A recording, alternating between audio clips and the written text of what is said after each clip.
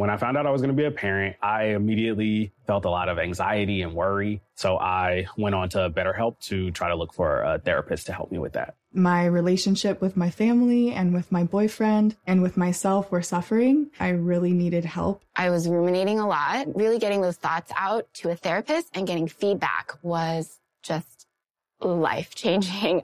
If you're thinking of giving therapy a try, visit betterhelp.com/stuff today to get 10% off your first month. That's BetterHelp, HELP.com/stuff. When you think about the future, what kind of technology do you envision? Whatever the future holds, artificial intelligence will undoubtedly be at the heart of it all. Join Graham Class as he hosts Season 2 of Technically Speaking, an Intel podcast, and hear from the minds transforming healthcare, retail, entertainment, personal computing, and more with the help of AI. Tune in every other Tuesday and explore the latest technology that's changing our world today and creating a more accessible tomorrow. Listen to Technically Speaking, an Intel podcast on the iHeartRadio app, Apple Podcasts, or wherever you get your podcasts. Hey everybody, it's your long-lost cousin Josh, and for this week's Select, I chose our 2018 episode on hoarding.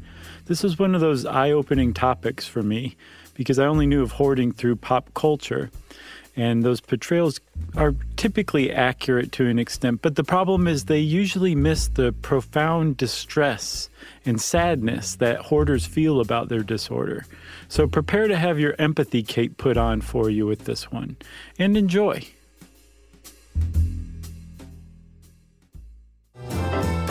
Welcome to Stuff You Should Know, a production of iHeartRadio.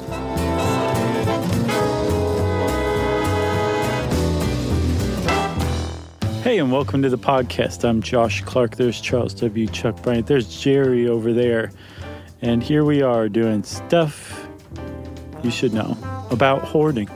Yeah, Jerry's over there under a stack of pizza boxes and newspapers. Yes, but Jerry proudly displays them to anybody who comes into the office and makes eye contact with her, which makes her a collector of those things, a big difference. Well, yeah, I didn't say she's a hoarder. She's a pizza box collector. I gotcha. Okay. She likes those greasy after stains. Yeah, supposedly that prevents you from recycling pizza boxes. I think we talked about it in one of our episodes before, but I think that's a PSA that bears repeating. Yeah, I never got a final answer on that, so I throw mine in the recycling anyway. I don't know if that comes up the works or not. Is there a spectrum or anything like that? Or you're like, oh, this one is just so obviously loaded with cheese that I can't possibly recycle this? Well, mine are always loaded because I specifically request that the pizza be delivered face down in the box. Do you? Yeah, it's a little weird, but I like it that way. It's a way to do it for sure. Upside down pizza. Actually, you know what I should do is just tear the box in half and at least recycle the top. That I think you may have just solved the real problem. Yeah. All right. From nice now on. work. I think we do need to do a follow-up recycling episode because I would imagine it's probably advanced by leaps and bounds since we last discussed it. Yeah, and here in my area of Atlanta, they quit taking glass. Really? A few months ago. Too heavy? Not enough payoff? I think it was just, or word got out that they weren't even recycling it. So since then, they have set up places around Atlanta, one specifically at the Edgewood Target. Park, there's a bunch of stuff there, but in the Target parking lot, right, they have these huge glass recyclers there, and I meet up with the fellow winos about once every 2 weeks. Nice. We all shamefully toss in, dozens of bottles of empty wine. So much dead yellowtail. Yeah, and I don't drink that stuff. But it's nice. It's sort of like a wine meeting. So much dead Paul Masson. Like a wine clatch. I'm like, oh, what are you throwing away there? How was that? Is that right, really? Have you gotten any recommendations from those chance encounters? It's literally happened where we're I would meet a fellow wino, we're throwing away tons of bottles, and then we decide to own our shame and be like, hey, this one was pretty good, by the way, and start up a conversation, and then I get maced. Yeah, you take the bottle and go, Night Train, haven't heard of this one. Right. I'll give that a try, and I like the handy grip of the bottle. I never tried Night Train. Did you have that? Dude, it's a nightmare is what it is. Yeah, I would drink the... you don't even sober up before you get a crushing headache from it. Right. It comes with a headache. That's what it says on the bottle. Yeah. What would I drink? Mad Dog. Mm-hmm. Which, I mean, like, there's a reason they are sold right next to each other. yeah, can you even call those wine? No. It's not wine. It's wine like... It's not even Prudo. It's wine like malt liquor is beer. It's related, but I it's... used to drink malt liquor, too. It's funny the different. stuff you would drink in college. Sure. Remember the Mickey's Big Mouths? Yeah. And Colt 45 came in like gigantic like bottles. That was one of the big attractions of it, you know? Yeah, it was those inexpensive. Mickey's. Man, that was our jam for a little while. I never got into those. I know what you're talking about. Didn't they have like the like a question or a trivia thing or something on the underside of it? The bottle, the lid? Oh, I don't know. Well, they were the little green hand grenade bottles, little barrels. And I don't know which came first or after. It was either, I guess they switched to just the regular like Coca-Cola style twist-off cap, metal twist-off. I think they did have something underneath it, actually. There was something under there. Maybe it was like a poker game or a card game. Or you've just won liver disease. Right. But before that, then, I think they had these really unique pull tabs because it was a big fat mouth. That's why they called it that, Mickey's Big Mouth. So they had to have a very unique bottle cap, pull cap that was just sort of interesting. Nice. Back in the day, man. Back in the day when I was... Yeah, I'm not going to rap now. And we're now refined with our beverage consumption. Yeah, we are. I only drink Colt 45 out of a chilled glass now. I got a nice whiskey bar set up at home that's separate from the regular bar.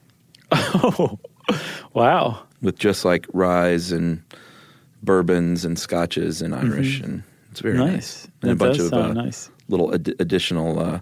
I've gotten now to where I will put in little drops of little tinctures and shrubs and things. Oh, yeah. Occasionally. Shrubs are great. I made my own once, and it's actually worth the effort.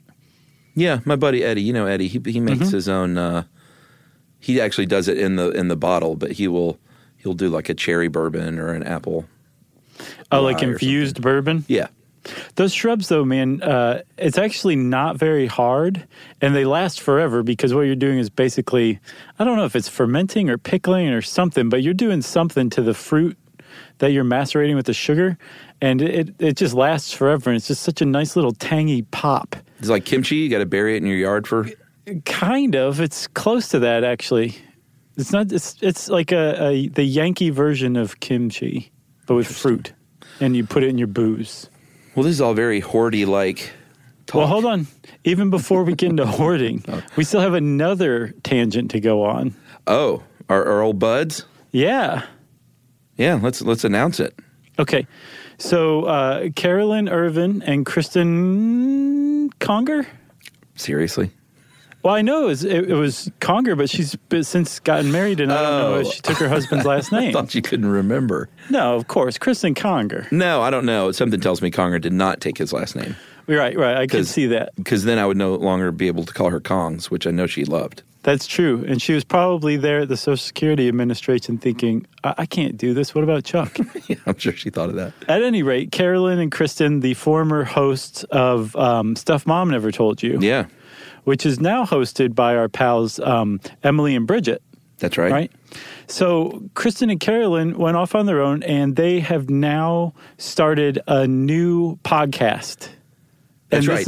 This is the grand announcement here on Stuff You Should Know. That's right. It's called Unladylike, and I've heard the trailer, so it sounds great. And anything they're going to do is going to be great. They're pros. They really like. I know Stuff Mom Never Told You was started with Molly and Conger, but when Caroline came along, it really just found its true voice. No offense, Molly. And she just trashed her home office. It's just a great show, and Unladylike is going to be awesome, and I believe it's got a bit of a different flavor with interviews and stuff like that.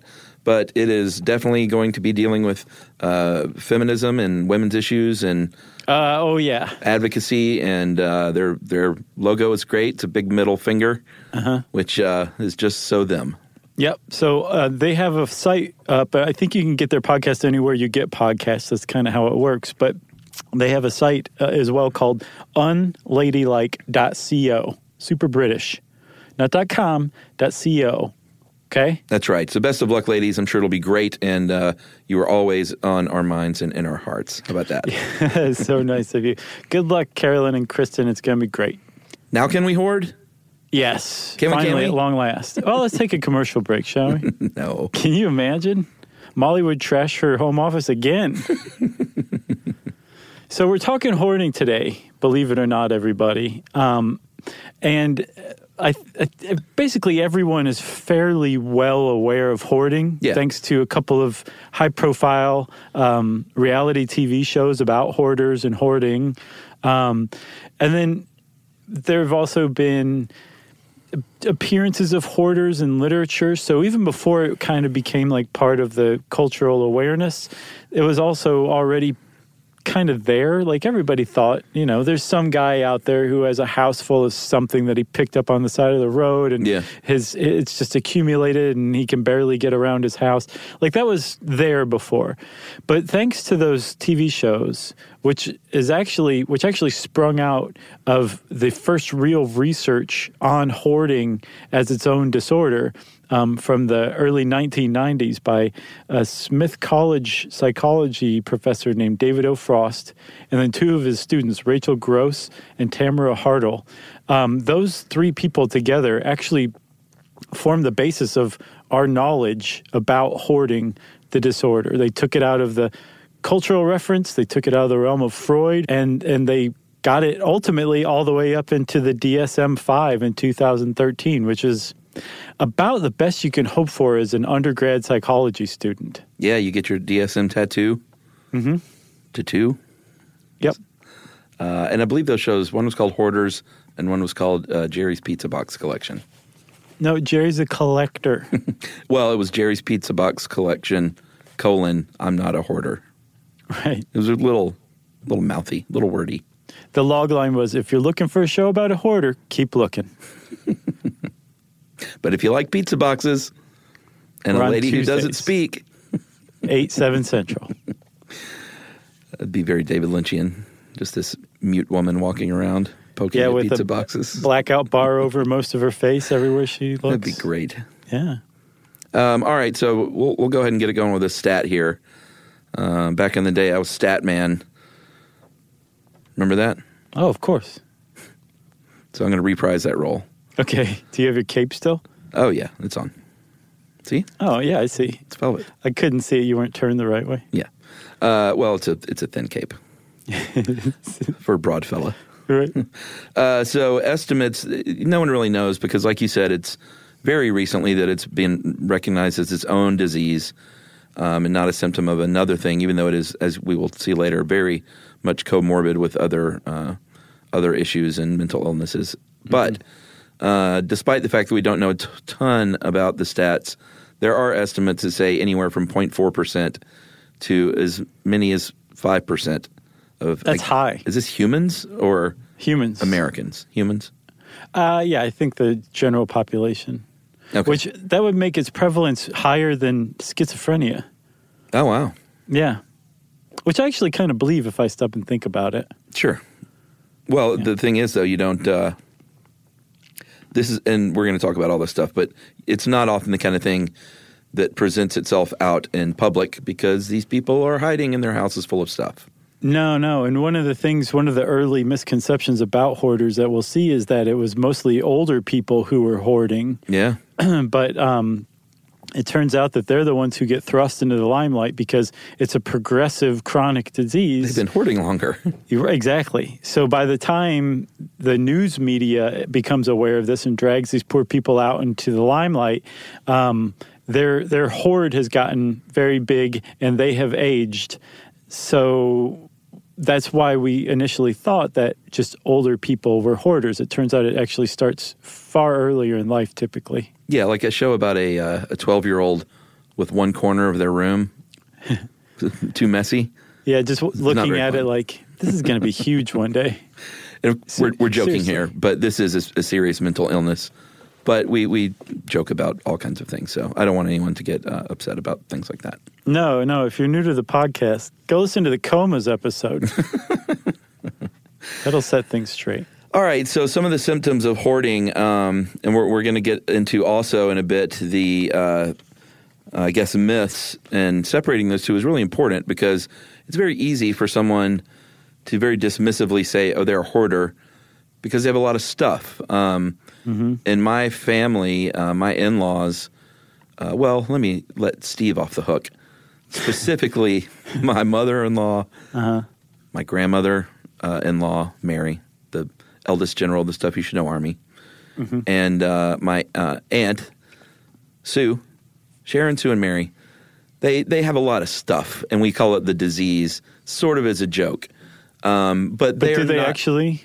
Well, they're not hoarders at all, but they got a lot of stuff. They have a hard time throwing away, the stuff that they had that they think someone in the family might want. But I think that stuff, that's pretty typical. A lot of people are like that. And a lot of people have a basement room with a lot of junk in it out of being too busy or lazy, or maybe just a bit of the disease where you just like, I can't bear to part with it even though I really should. But that is not hoarding. Well, so my question would be then, have you ever seen them and do you feel like they have the ability to clear out like the attic or donate some of the stuff? Like, yes, they have the ability to part with the stuff. There have been pushes at various times, like when they're moving and stuff like that. Of course, it's a good time to do that. It is always a bit of a painful experience, but I think, like I said, everyone's got a little. Not everyone. Some people are so unsentimental that they'll just back the dumpster up and just empty their house into it and say, "I'll get new junk." Sure. But it's a good way to move. Yeah, exactly. But it is a little bit of a hard time. And very famously, Charlie, Emily's grandpa, who left us on our wedding day, he famously passed away with buckets of bent, rusty nails. But he was not a hoarder. He was legitimately one of those guys who was like, I can straighten these and reuse them one day. And he believed in the value of just not throwing everything away, which is great. So let me ask you this, though. He would say kind of with pride, like, look at all these awesome nails that I'm not wasting, you chump. No, not at all. It was just... was he ashamed of his bucket of nails? No, he would occasionally get out a nail and straighten it and use it. And it was just everyone in the family knew, like, Charlie... He did grow up in the Great Depression, and as we will see, that is one of the myths that, all these people just grow up in the Depression, so they value things more. That is not the case. There's no tie to that. But he is one of those gentlemen who grew up in the Great Depression, and I love that attitude. We're in such a disposable frame of mind. I think that these days. The Depression thing has kind of come back for the generation behind us, where they value things a bit more. Yeah. Good, yeah. Because the disposability of products and just everything. Just pulling a dumpster up to your back door and pushing your stuff out as a means of moving. Yeah, or like, I'll just, that thing didn't work well. I could probably get it repaired, but screw it, I'll get another one. It's only $20. Right. Things like that, like, it kind of drives me nuts. So I'm. Oh wait, my phone has a new version of my phone has just come out. Yeah. So now the company that made my phone is remotely slowing my phone down. So I have to throw it away and go buy another one. That's definitely part of the problem as well. You know what's funny? What? I can totally see Grandpa Charlie saying, "Everybody gather around," getting a nail out of his rusty nail bucket, straightening it, and just driving it right through the webbing of his hand. As a party trick. That's what I thought of when you said, every once in a while he'd get a nail out and straighten it and use it. That's what I would think. No, what were the people? He's a pinhead. The people that would drive the nails through their nose. Yeah. The blockhead, that's what it was. Blockheads. Yeah. Can't believe we did a whole podcast on that. That's shameful. That was a good one, too. All right, so number one on the symptoms, though, is you literally have an inability to get rid of things and to stop acquiring things. So you may, if you go into a hoarder's home, you may go into their closet and see a rack of clothes with tags on them because they're like, this is on sale. It's such a good deal. I feel like I just have to get it. And then it's unworn a decade later. Yeah, so the early researchers, David Frost and his two students, Tamara Hartle and Rachel Gross. They initially, I think it was specifically Rachel Gross and David Frost, sorry, but that first study that they did on hoarders, they assumed that it would be all just junk, like stuff nobody could possibly want. And they were really surprised when they toured some of their study participants' homes and found like stuff still in the package, like clothes, perfectly fine clothes that had never been worn, but piles up to the ceiling that had now taken over the kitchen. Yeah. You know what I'm saying? That's the difference between being like, oh, this is actually a pretty good deal, I could use this someday, and hoarding. They basically won't pass up a bargain. It's one of the ways that they might acquire something. My mom has a little bit of that. You mean I went through an open house once, and I've never seen more clothing owned not just by one person, by several families put together, but it was just one lady's clothes. And like they had built on like an addition to their attic and their garage top, and it was just filled with clothes, more clothes than anyone could possibly wear. And we noticed that like some of them still had the tags on. We're like, God, this lady has so many clothes. Now looking back after researching this, I'm like, she definitely had a touch of the hoarders disorder, I guess. She had a little bit of the hoards. Yeah, it didn't spill out into the rest of her house. So either it was just a touch of it, or her family was keeping it in check. Right. But there was definitely you wouldn't believe me if I told you how many just sweaters and shirts and dresses this lady had. Give me a number. How many sweaters? Sweaters? Yeah. I know one of your superpowers is sweater guesstimating. Right. Sweaters and jelly beans. I would say, just from what we saw, she easily had 200-something sweaters. All right. Easily. And those were just the sweaters, man. Yeah. That's not including, like, tops, blouses, dresses. She had so many clothes. Wow. Yeah. My friend Ryan, I won't say his last name, his dad very famously had and I don't know, you know what, I asked him last time I saw him, and I can't remember the answer now, but at one point his dad had like warehouses with stuff. Because wow, he's like the dream hoarder. Yeah, but I don't know if it was hoarding either, because as you will see there, as we go on, there are very specific definitions, and just because you want warehouses full of stuff doesn't necessarily mean you're a hoarder, you know? Yeah. What was his stuff? I don't know. Huh. I'll find out. Okay. And follow up. But getting back to the inability to stop acquiring, one of the key points about not getting rid of stuff is they're holding on to things with no value at all. Like, right. Even sentimental value. Like when you have stacks and stacks of newspapers and magazines for decades and decades, those don't hold sentimental value, any monetary value, unless you happen to have like the moon landing stuffed in there or something. Mm-hmm. You know, it's like literally it's junk. Right, it can be. It can also be stuff that like is actually useful, and somebody would want this unopened, unworn dress or something like that, right? So it can go either way. But the point is they can't stop acquiring stuff. They can't help themselves. That's part one. Part two, and these things are part and parcel with one another, is they can't bear to give any of it up. Yeah. Like you said, even if it's totally useless, even if it doesn't have any actual real emotional value. But that is a big one that a lot of them point to, is like they say, well, no, this means a lot to me. Mm-hmm. Or another explanation or another rationalization among hoarders is that like they're just kind of stockpiling. They might need all these clothes one day. That's the big thing, is some future event that never happens. Right, exactly. And the other one, I think, is that they use it as a reminder. Apparently, there's a correlation between faulty recall or an inaccurate memory or a lack of trust in one's own memory and hoarding. And so some hoarders will say, well, I keep this to remind me that I have to do this in the future, or remind me to get in touch with this person. So they imbue importance into all these objects that from the outside are junk. And apparently the stuff that they imbue these objects with is just rationalization. It's not necessarily really valuable in the way that they feel like it is to them. Totally.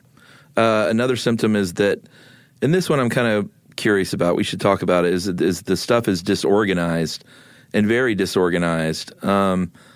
However, I would think that you could be a hoarder and also maybe be anal retentive and have everything organized, but does that immediately disqualify you? From what I understand, it does. Huh. Yeah, you can have a lot of stuff and even very odd stuff. And if you organize it, that's a huge symptom of hoarding that that's a box that's not being checked, and would probably preclude you from a diagnosis of hoarding, because they think that it has to do with your ability in the brain to make decisions. It's supposedly stems from perfectionism, which we'll talk about. But this inability to make decisions about, what to keep and what to throw away, and being so paralyzed by it that you just don't make the decision at all, and all this stuff accumulates, that also extends to organizing and sorting. You can't make the decision about what should go where or what goes with what. You just can't make decisions when it comes to your material possessions. That's a huge hallmark of, and I think a cornerstone of hoarding, the diagnosis. I'm going to take issue with that one officially then, on the record. Okay. Like, you could literally have every single symptom, and you just might be like, no, all the newspapers go here, and all the stuff goes here, and it's literally caving in on me, and I can't get rid of any of it, and I'm ashamed of it, and I have no quality of life, but I'm anal retentive. Like, so I'm officially taking issue. No one cares. Well, you paint a pretty good picture in that sense.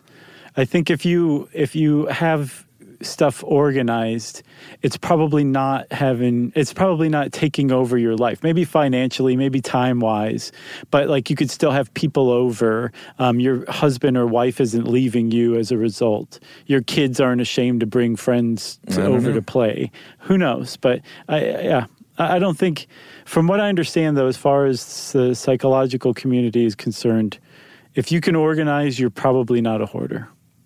I think all those things you just mentioned could still happen if you were organized. Yeah. And this is just my dumb opinion. No, it's possible, though. I might start a show called Chuck's Dumb Opinions. That's a good one. Just to follow up each week to this.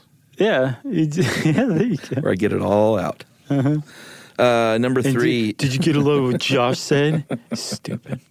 Number 3 is the hoarder feels ashamed, and we talked a little bit about this here and there, but that is definitely one of them. It's not like you walk into a hoarder's house and they're like, have you seen my collection of dead goldfish floating in bowls? Although that'd be a weird thing. Although animal hoarding we'll get to, that's definitely a thing. That's like traipsing along the line of performance art. Right. But this is the thing, is you feel ashamed, and that can feed the beast. So you gather all this stuff, you accumulate it, you feel really guilty about it. And then one of the things that hoarders do is it makes them feel better to collect this stuff.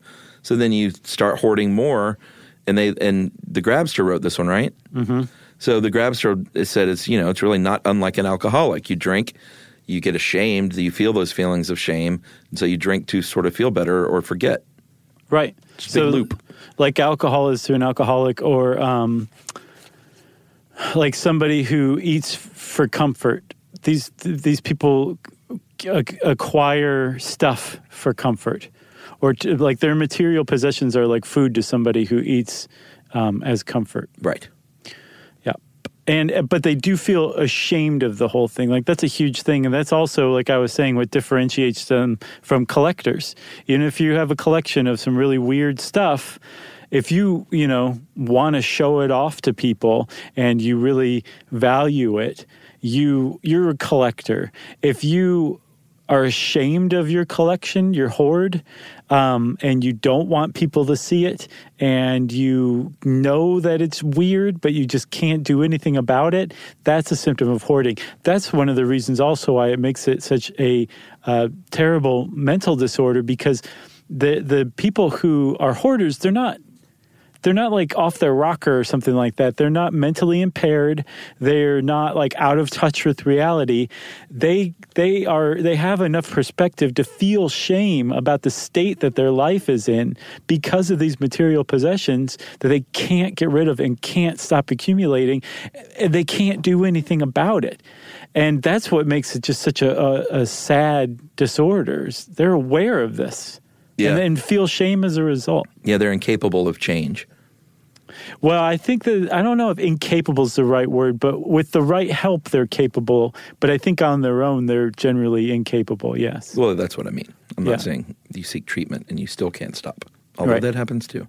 Yeah. And then finally, another symptom is that you are, it is really impacting your life. So you may have rooms in your house that you can't even use anymore. Like, I can't take a bath because that's where I keep the packing peanuts.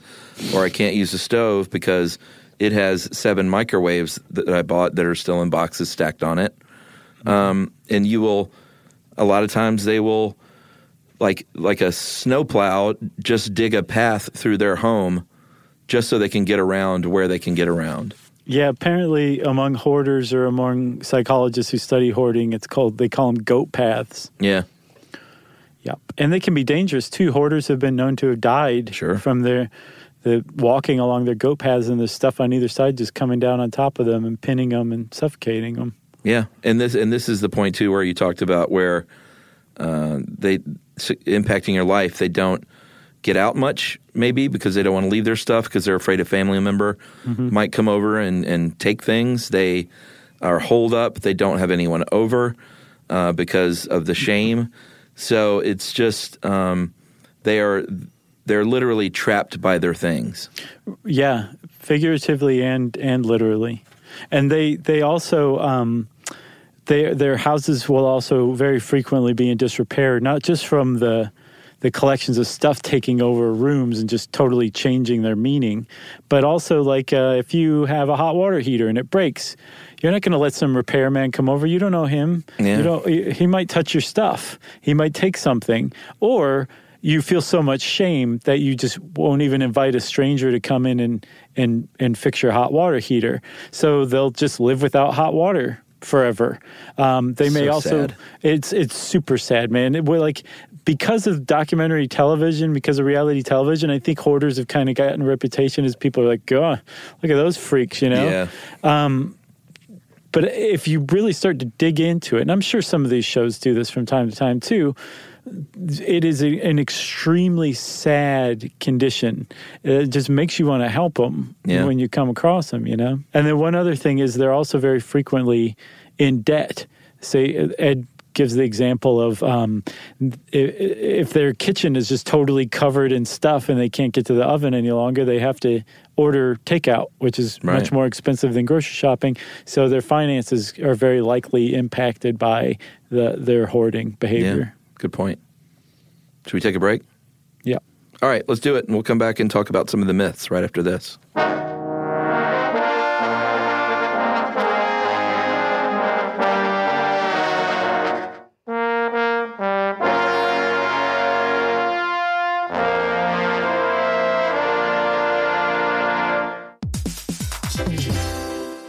All right, game off. Let's pause here to talk more about Monopoly Go. Because in Monopoly Go, you can team up with your friends for timed tournaments where you work together to build up each other's boards. It's very nice. That's right. And the more you win together, the more awesome prizes you unlock. And there's so much to get. I'm talking about unique stickers that you can trade with friends to complete albums for big prizes, cool new playing pieces to travel the boards with, or hilarious emojis for taunting friends when you smash their buildings or heist their vaults. Plus, Monopoly Go feels new and exciting every day with constantly changing tournaments and challenges, like digging for treasure or a robot pachinko machine. And there's always new timed events that help you win big, like massive multipliers for everything you win or rent frenzies. That's right. There's always something fun to discover in Monopoly Go. So get off the bench and go download it now for free on Google Play or the App Store. Game on!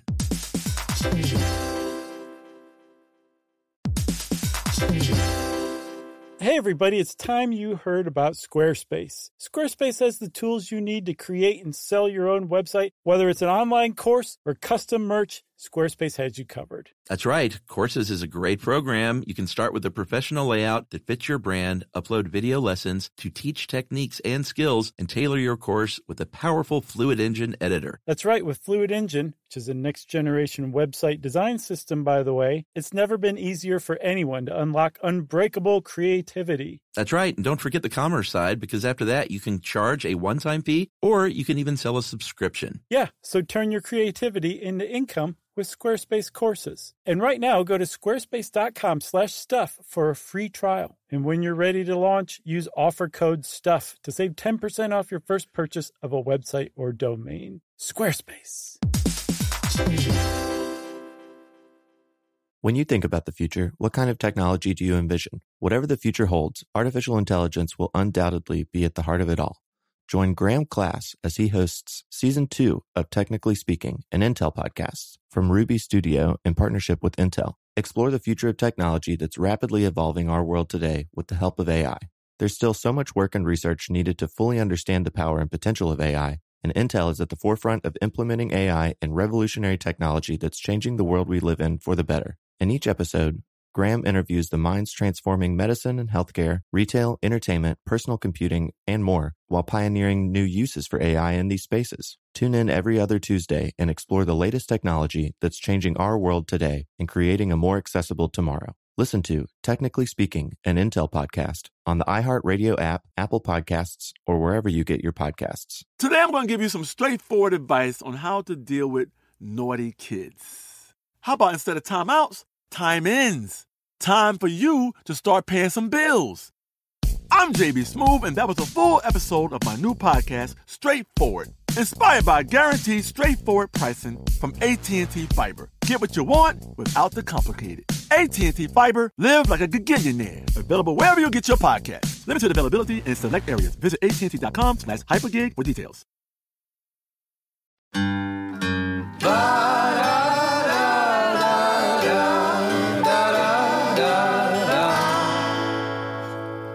Stuff you should know.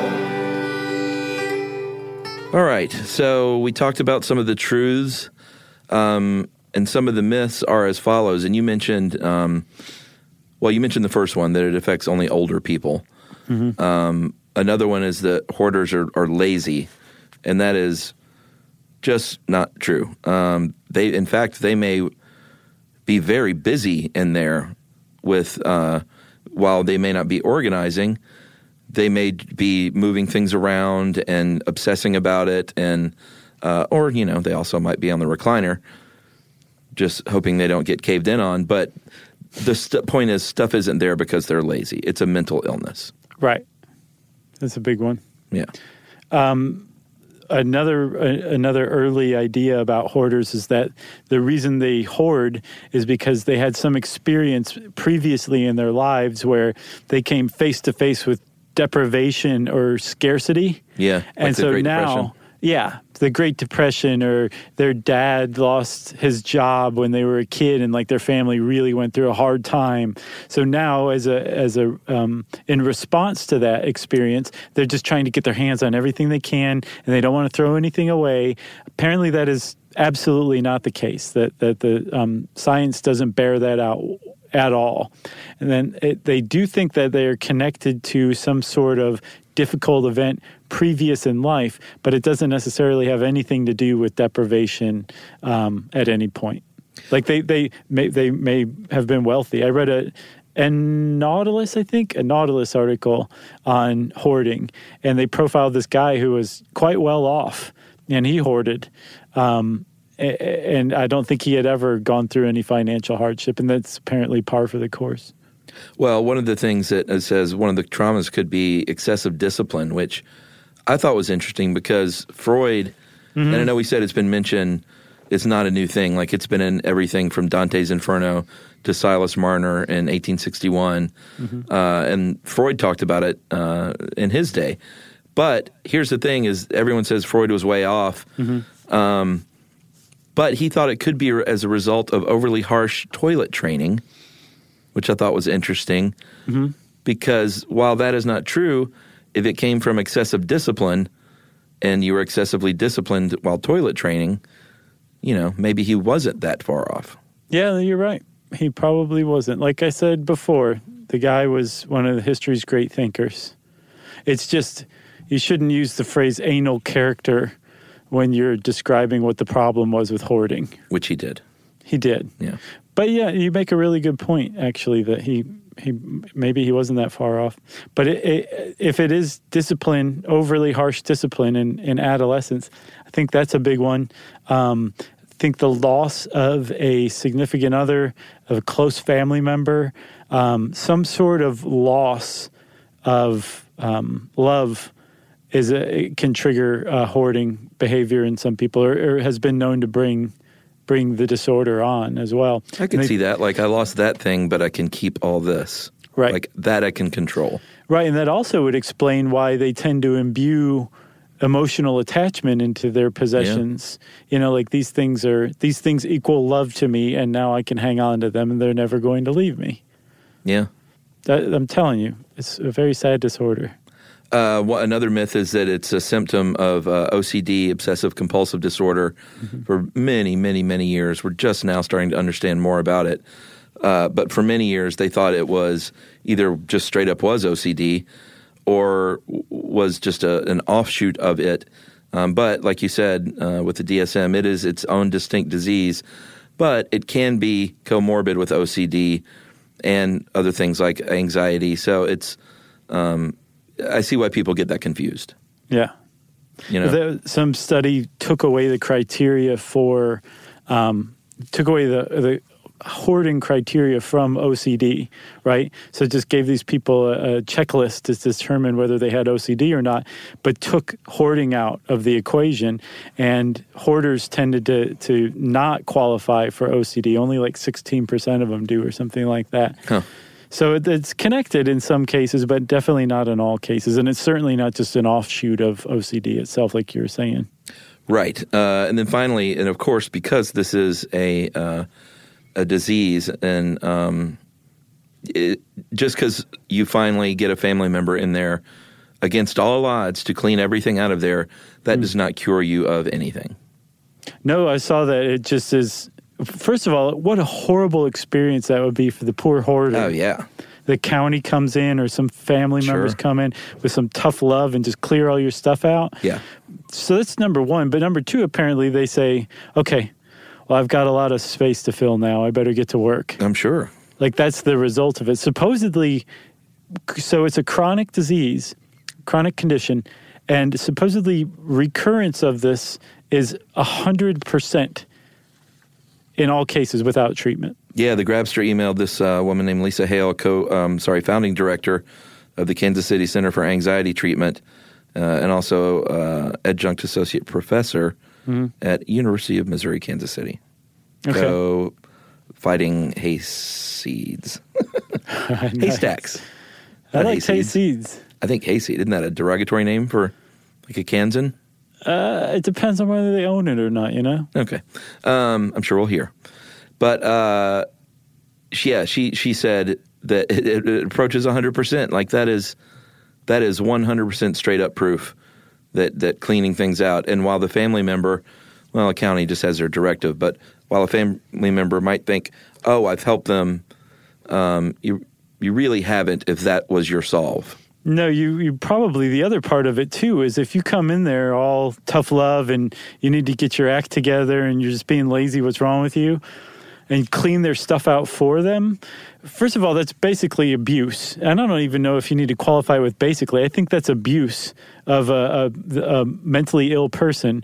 But secondly, all you're doing is driving that behavior. That's a very stressful event, and the way they deal with stress is through hoarding behavior. So all it's going to do is just turn the notch up on the hoarding that they're doing anyway, and you can probably say goodbye to ever seeing them again after that, too. Yeah. Man, what a terrible situation. Apparently, we'll talk about, treatment in a minute, but one of the key factors in treatment is that the family and friends and loved ones of the person who's hoarding and now undergoing treatment, they have to go through therapy themselves, because it's, I'm sure, quite easy to look at this with disgust, horror, anger. Like, what is wrong with you? Like, I know that that's a natural reaction. Yeah. But you can't follow through on that. You have to approach it from a place of understanding, or else all you're going to do is trigger the hoarding behavior even further. Yeah, for sure. If you go in there guns blazing with your broom and your dumpster, it's just going to get worse. You would just crumble that person. So what causes this is really interesting because we don't know for sure. And they have been everything from lesions on the brain in certain studies that they found could account for it, to chromosomal defects, to possibly genetics, because they found that it's other illnesses, or at least that behavior is part of other illnesses that are definitely genetic, and hoarders are more likely to have other family members who are also hoarders. Yeah, like 85% of hoarders surveyed say that they have a family member who's a hoarder, which is way more than the general population. Yeah, so we have no idea what the really underlying cause is, but we do know it's what's called, and this is what Hale said, who Ed interviewed, is that it is a neuropsychiatric condition, and it's all about, like you were talking about earlier, these processing challenges, not being able to process visually, organizationally, emotionally, and your brain connections aren't working right. Yeah, I remember hearing years ago like that they would stick these poor people into the Wonder Machine and talk to them about getting rid of their possessions, saying like, I want you to imagine, this room and think about all of your newspapers. Now, which newspaper do you want to get rid of? And these people would experience basically physical pain, huge spikes in their levels of stress just thinking about this. But when you said the same thing about somebody else's stuff, they had no reaction whatsoever. It's strictly their stuff and their attachment to it. And another study by David Frost showed that when you give somebody who is a hoarder something and say, this is yours now, I think he gave out keychains, their attachment to it was immediate. It was like right when they knew that they owned the thing and it was theirs, they were now as attached to it as if they'd had it for 50 years. Yeah. It was as important to them. So there's a lot of stuff going on in the brain, and it does have to do with attachment, decision-making, finding comfort and de-escalation of stress through these material possessions as well. But they just don't quite know what did it. Was it a bad experience as a kid? Are you born with a chemical imbalance that doesn't begin to show its symptoms until adolescence? It's just too new. Like, it only became its own thing in the DSM-5, which came out in 2013. Yeah. But it is in the DSM now, which means that insurance companies will pay for treatment for it, which means that a lot more people are going to be studying it than they ever were before. Man, I can't imagine anything more torturous than being strapped in an MRI machine, which is already stressful and confining, and then having to quiz people on anxiety-inducing mental illness. Right. Like, we're getting rid of this thing now, and I'm sure they're just like want to like bust out of that thing, I'm sure, yeah. It's like torture. Yeah. Just like, and it's valuable research, so hats off to the people that do that, and the people that the people that administer it, and the people that are brave enough to go in there and seek that treatment. Yeah, oh yeah, hats off to them for sure. Man, literal hats off, because you can't wear a hat in an MRI machine. No, take it off. You can only wear a mesh helmet. That's right. Well, there was one other kind of general explanation or hypothesis that explains hoarding floating around, and that is that we all have this innate evolutionary instinct. This is great. To gather stuff. Yeah, right? I really like this. Like it's part of our mammalian heritage, and they think that in people who hoard, this instinct has basically gone haywire. Yeah. Like some synapse connected with another synapse that just weren't supposed to be connected. Now all of a sudden this thing that's a natural thing where, you go to the grocery store, you buy some stuff, you keep it in your refrigerator for a week, turns into you can't get enough Sunday circulars to possibly stave off these feelings of anxiety.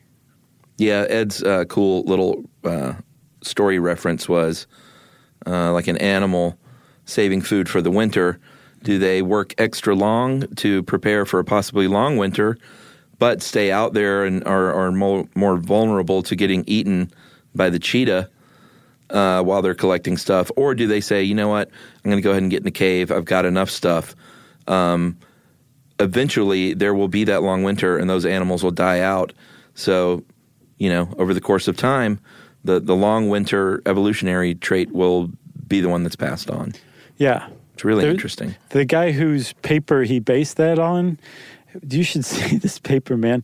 It's got like sigma everywhere, and he's talking about squirrels gathering nuts, but there's all these really complex math and statistical formula that he's got on his paper. But the overall gist of it is pretty fascinating, and it proves, or it definitely lends credence to the idea that it is a naturally selected evolutionary trait to gather a lot of stuff.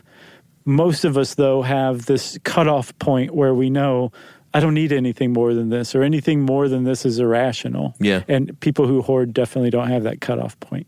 Yeah, we have a room in our house that is full of stuff, and it's not hoarding.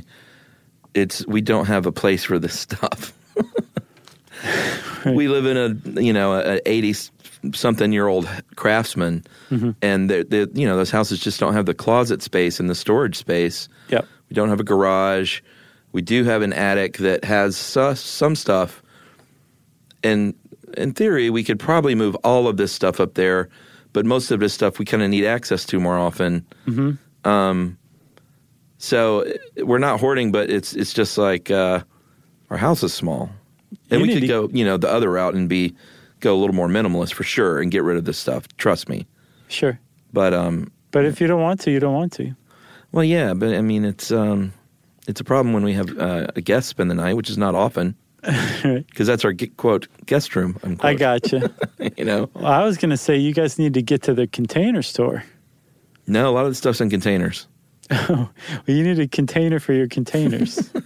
And what we do, it's funny, when we do have the occasional guest, they are invariably a very, very close friend or family member, and so they understand, and we clear the goat path.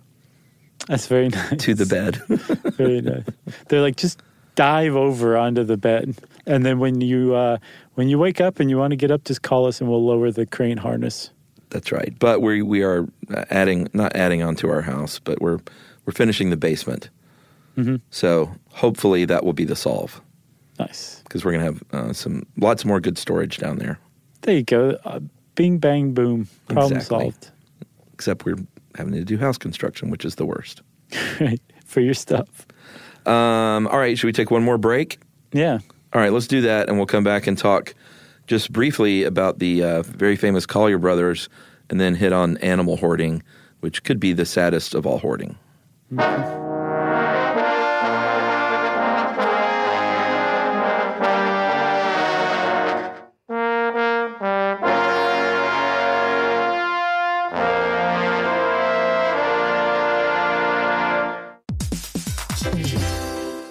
All right, game off. Let's pause here to talk more about Monopoly Go. Because in Monopoly Go, you can team up with your friends for timed tournaments where you work together to build up each other's boards. It's very nice. That's right. And the more you win together, the more awesome prizes you unlock. And there's so much to get. I'm talking about unique stickers that you can trade with friends to complete albums for big prizes, cool new playing pieces to travel the boards with, or hilarious emojis for taunting friends when you smash their buildings or heist their vaults. Plus, Monopoly Go feels new and exciting every day with constantly changing tournaments and challenges, like digging for treasure or a robot pachinko machine. And there's always new timed events that help you win big, like massive multipliers for everything you win or rent frenzies. That's right. There's always something fun to discover in Monopoly Go. So get off the bench and go download it now for free on Google Play or the App Store. Game on! When you think about the future, what kind of technology do you envision? Whatever the future holds, artificial intelligence will undoubtedly be at the heart of it all. Join Graham Class as he hosts Season 2 of Technically Speaking, an Intel podcast from Ruby Studio in partnership with Intel. Explore the future of technology that's rapidly evolving our world today with the help of AI. There's still so much work and research needed to fully understand the power and potential of AI, and Intel is at the forefront of implementing AI and revolutionary technology that's changing the world we live in for the better. In each episode, Graham interviews the minds transforming medicine and healthcare, retail, entertainment, personal computing, and more, while pioneering new uses for AI in these spaces. Tune in every other Tuesday and explore the latest technology that's changing our world today and creating a more accessible tomorrow. Listen to Technically Speaking, an Intel podcast on the iHeartRadio app, Apple Podcasts, or wherever you get your podcasts. Today I'm going to give you some straightforward advice on how to deal with naughty kids. How about instead of timeouts, time-ins? Time for you to start paying some bills. I'm JB Smoove, and that was a full episode of my new podcast, Straightforward, inspired by guaranteed straightforward pricing from AT&T Fiber. Get what you want without the complicated. AT&T Fiber, live like a gigillionaire. Available wherever you get your podcast. Limited availability in select areas. Visit AT&T.com/hypergig for details. Hey friends, as every parent knows, kids seem to be everywhere all at once, and it's really tough for even the most watchful moms and dads to protect their little ones from every single thing. Yeah, Duracell understands this, and that's why they're deeply committed to lithium coin battery safety. Lithium coin batteries power a bunch of important things around people's homes, including things young children may have access to. So Duracell not only educates parents, caregivers, and medical professionals about the importance of lithium coin battery safety, they also make the only lithium coin batteries with a non-toxic bitter coating to help discourage children from swallowing them. Even Duracell's packaging is child secure and designed to avoid accidental opening, because they believe their products should provide more than just power. They should also provide peace of mind. You can learn more at Duracell.com/power safely. Available on 2032, 2025, and 2016 sizes.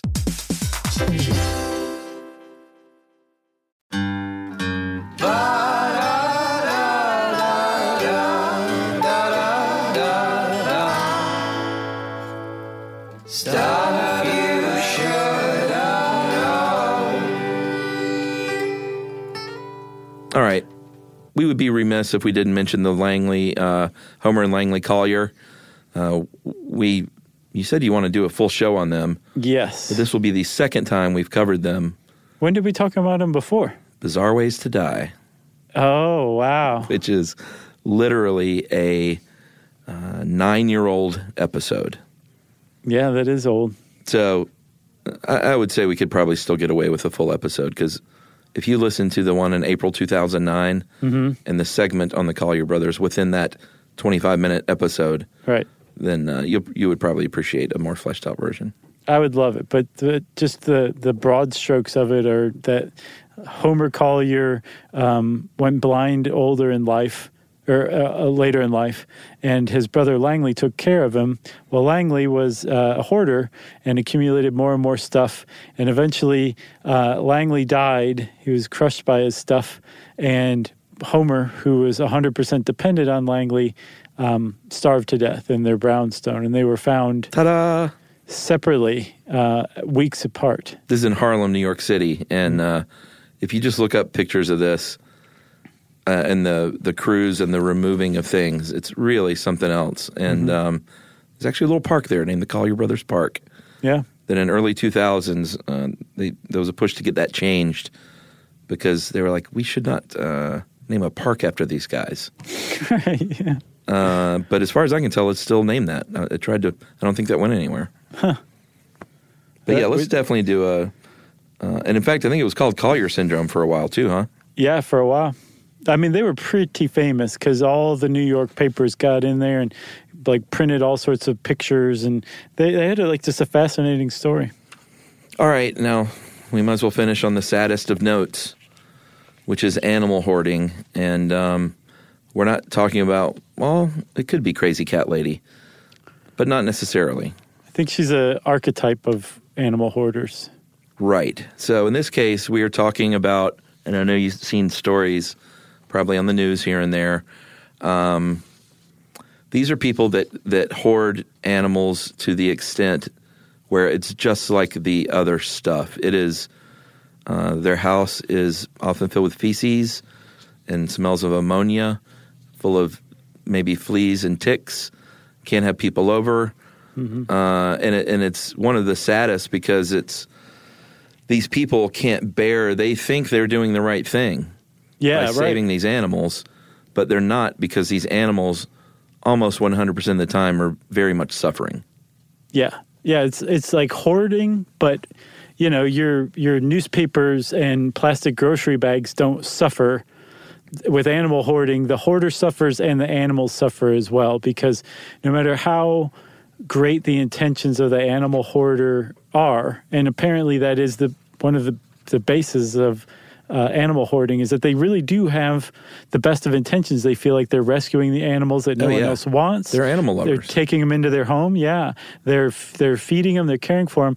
The problem is they can't stop acquiring them. So it reaches a point where the animals, they can't possibly, there's not enough hours in the day to properly care for all the animals. And even if you had help and you had the money to buy food and veterinary care for all these animals, there's still a huge factor in that these animals are living very close together in ways that they should not be. That's not natural for them, so they're stressed out all the time.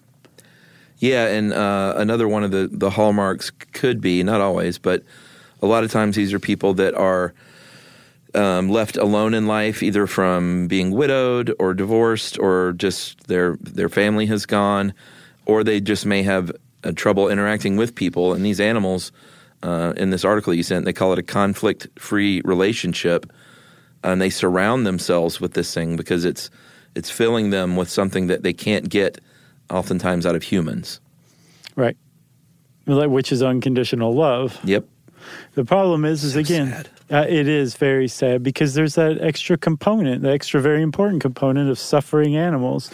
And when people hear about this stuff, you just immediately like kind of hiss at the people who do this when you hear about it on the news and don't really know what's going on.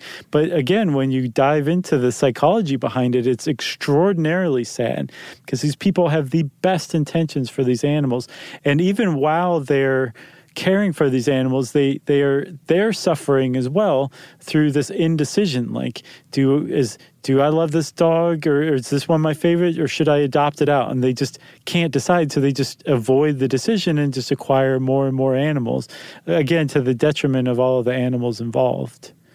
Yeah, and just like with regular hoarding, removing these animals, because by the time you see it on the news, it's probably because the county is in there and animal control is in there, and you see these sad stories where they're literally taking out these like dogs clearly suffering from malnutrition or cats or whatever, and that does not solve the problem. You know, they have to seek therapy, and just like with object hoarding, if you're a family member, confronting them, being angry, even though this one is probably even tougher to not be angry if you're an animal lover. Right, yeah. You need to just keep that in check and try and be compassionate and help them so you can help the animals as well. Right. So there are some stats on this animal thing. Where did you get this? Where was this from? This is a good article.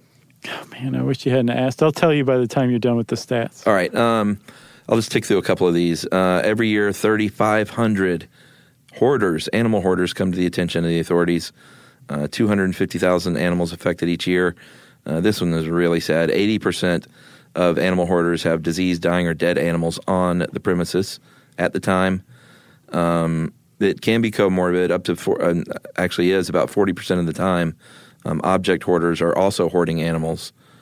And like I was talking about, being lonely or widowed, perhaps, or divorced, 70% of animal hoarders who the authorities know about are females who are single, widowed, or divorced. So the thing is that's skewed differently for some reason. Apparently, if you just go out and sample the community, hoarding is pretty much evenly divided among men and women. I'm not sure why we typically think of them as women, but apparently... For animals or in general? In general. Oh, well, this is animals specifically, so... Oh, okay. I got you. There may be some sort of deeper compassion from women. I don't know. Who knows? But I don't want to undermine the efforts of the Anxiety and Depression Association of America. Of course. Whose site this came from. Yeah, thanks very much. Those great stats. Good website. Yeah. So let's talk real quick about treatment of all kinds of hoarding. That's a big one, is the family intervention and loving support is a huge part of it, because hoarders apparently don't initiate treatment themselves. even though they know that they're suffering typically. But apparently talk therapy is proving to be the best treatment for hoarding.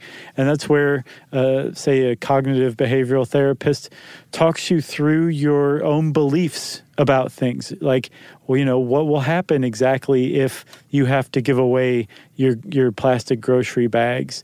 And they make you say it out loud. And when you say it out loud, maybe there's a little part of your brain that's like, wait a minute, that does sound a little kooky. And maybe they say, well, really, what you just said, even if that did happen, even if that negative outcome did happen, is that really as bad as it sounds in reality? And they just kind of talk you through your beliefs while at the same time basically dragging them out into the open so that they're not just in your head anymore, they're out there, and you kind of have to evaluate them in a different way, speaking with this trained professional. Yeah, and I would imagine it's probably a go slow thing. Like maybe next week, bring in something that you care about, and we're gonna get rid of it together. I doubt if it's like they have some talk therapy and then they just go through and clear the house out. It's probably a very gradual thing to heal someone of this. Yeah, but I think it is gradual, like you said. And again, family has to support it because, they may give the person, they say like your therapist knows exactly how you feel every Thursday at 2:00, Yeah. I mean, you're there for an hour, probably more than that if you are a diagnosed hoarder and you're undergoing treatment. But the point is it's not an inpatient treatment. You go back home afterward and they give you homework. And if you're a chronic hoarder, you're probably not going to do the homework. So you need to have family saying, well, didn't Dr. So-and-so say you needed to start to clear this room out this week? And just kind of be there and know what's going on and support the treatment as well, and not just leave them to their own devices. Yeah, and the hoarders that have no family and support system, those are the ones that are just so tragic because they're the least likely to get help and seek help and, potentially die a very kind of sad, lonely life surrounded by their stuff. Yeah, I think those are the ones that are the ones you see on the news, the ones that don't have family and friends anymore. Yeah. So I guess the upshot of all this, Chuck, is that if you know a hoarder, maybe go be nice to them and see if you can help them out because they are most likely suffering. Compassion. Yeah, there you go. If you want to know more about hoarding, you can type that word into the search bar, bring up this excellent article by Ed Grabanowski on howstuffworks.com. And since I said that, it's time for listener mail. Short and sweet is what I'm going to call this because it cracks me up occasionally when someone is just cracked up by some dumb thing we said. Okay. I know this one. Hey, guys, you made my day once again. I spend December listening to Christmas music. Me too, by the way. Oh, man, I was done in week 1. Yeah, I can muscle through generally for the most part. Not 100%, because eventually Emily can go 100%. It wasn't the Christmas spirit, just Christmas music this year. I was like, ugh, I can't take this at all. Yeah. Eventually I have to say, all right, we need to turn on Radiohead or something. Okay. And that's what I go to because she can always listen to Radiohead. Yeah, she's like, I love Radiohead's Christmas album. Oh my God, can you imagine? Now I'm just hearing various versions of that in my head. Let us know. Very nice. So I spend December listening to Christmas music, so I got behind on my podcast. I'm currently listening in reverse to December. I was just driving to work listening to Cake, and I almost had to pull over because I was laughing so hard at the conversation about oven doors. Chuck, do you have a window in your oven door? Josh, of course. What am I, a communist? Between that and Chuck baking in his dishwasher, you two made this a perfect day. Gotta say, I cannot wait to see you next week again in Portland. My Stuff You Should Know bingo board is ready. Travel safe, and that is Jen Hunt. Jen, by the time this comes out, we will have just been in Portland, and maybe we have even met you. Yeah, I hope you enjoyed the show. Hope everybody in Portland enjoyed the show. And as a follow-up, I don't know if I officially said... Oh, I'm glad you're saying this. I think I posted on Facebook, but I definitely do not have an oven window. No, Chuck is officially a communist. He has an oven without a window, and I've never seen anything like it before. It's like a tank. It's great. Yeah, it's a good-looking oven. I don't want to see that junk cooking. Okay. Well, if you want to get in touch with us to let us know how we cracked you up, we love hearing about that. You can tweet to us at SYSK Podcast. You can send us an email to stuffpodcast@howstuffworks.com. And as always, join us at our home on the web, StuffYouShouldKnow.com. Stuff You Should Know is a production of iHeartRadio. For more podcasts from iHeartRadio, visit the iHeartRadio app, Apple Podcasts, or wherever you listen to your favorite shows.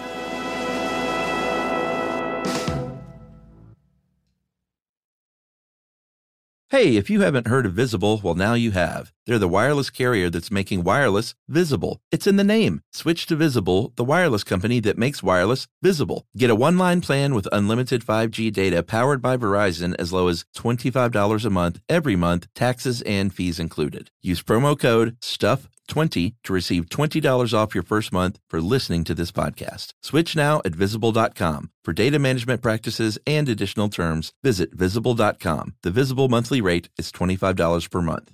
Childproofing people's homes is hard, but Duracell is making it just a bit simpler. Not only are they committed to educating parents, caregivers, and medical professionals about the importance of battery safety, they make the only lithium coin batteries with a non-toxic bitter coating to help discourage children from swallowing them. Duracell even features child-secure packaging designed to avoid accidental opening. Learn more at Duracell.com/powersafely. Available on 2032, 2025, and 2016 sizes. Life in our modern age comes at you pretty fast, which makes our time away especially valuable. When I take time to relax, I like to get far from my everyday life, immerse myself in natural beauty, and have unique experiences. But you don't have to leave the U.S. to experience tropical rainforests and islands filled with adventure, warm culture, and national treasures. Visit Puerto Rico, an island with a vibrant spirit that will sweep you away. Because when you visit, you don't become part of the island, it becomes part of you. In Puerto Rico, you can forget where you came from and embrace where you are. Puerto Rico, where visits end, but stories last forever. No passport required for U.S. citizens and permanent residents. Learn more and plan your trip at discoverpuertorico.com. This show is sponsored by BetterHelp. It's a simple truth. No matter who you are, mental health challenges can affect you, and how you manage them can make all the difference. That's why everyone should have access to mental health support that meets them where they are and helps them get through. BetterHelp provides online therapy on your schedule. It's flexible, simple to use, and more affordable than in-person therapy. Connect with a licensed therapist selected just for you. Learn more at BetterHelp.com. That's BetterHelp.com.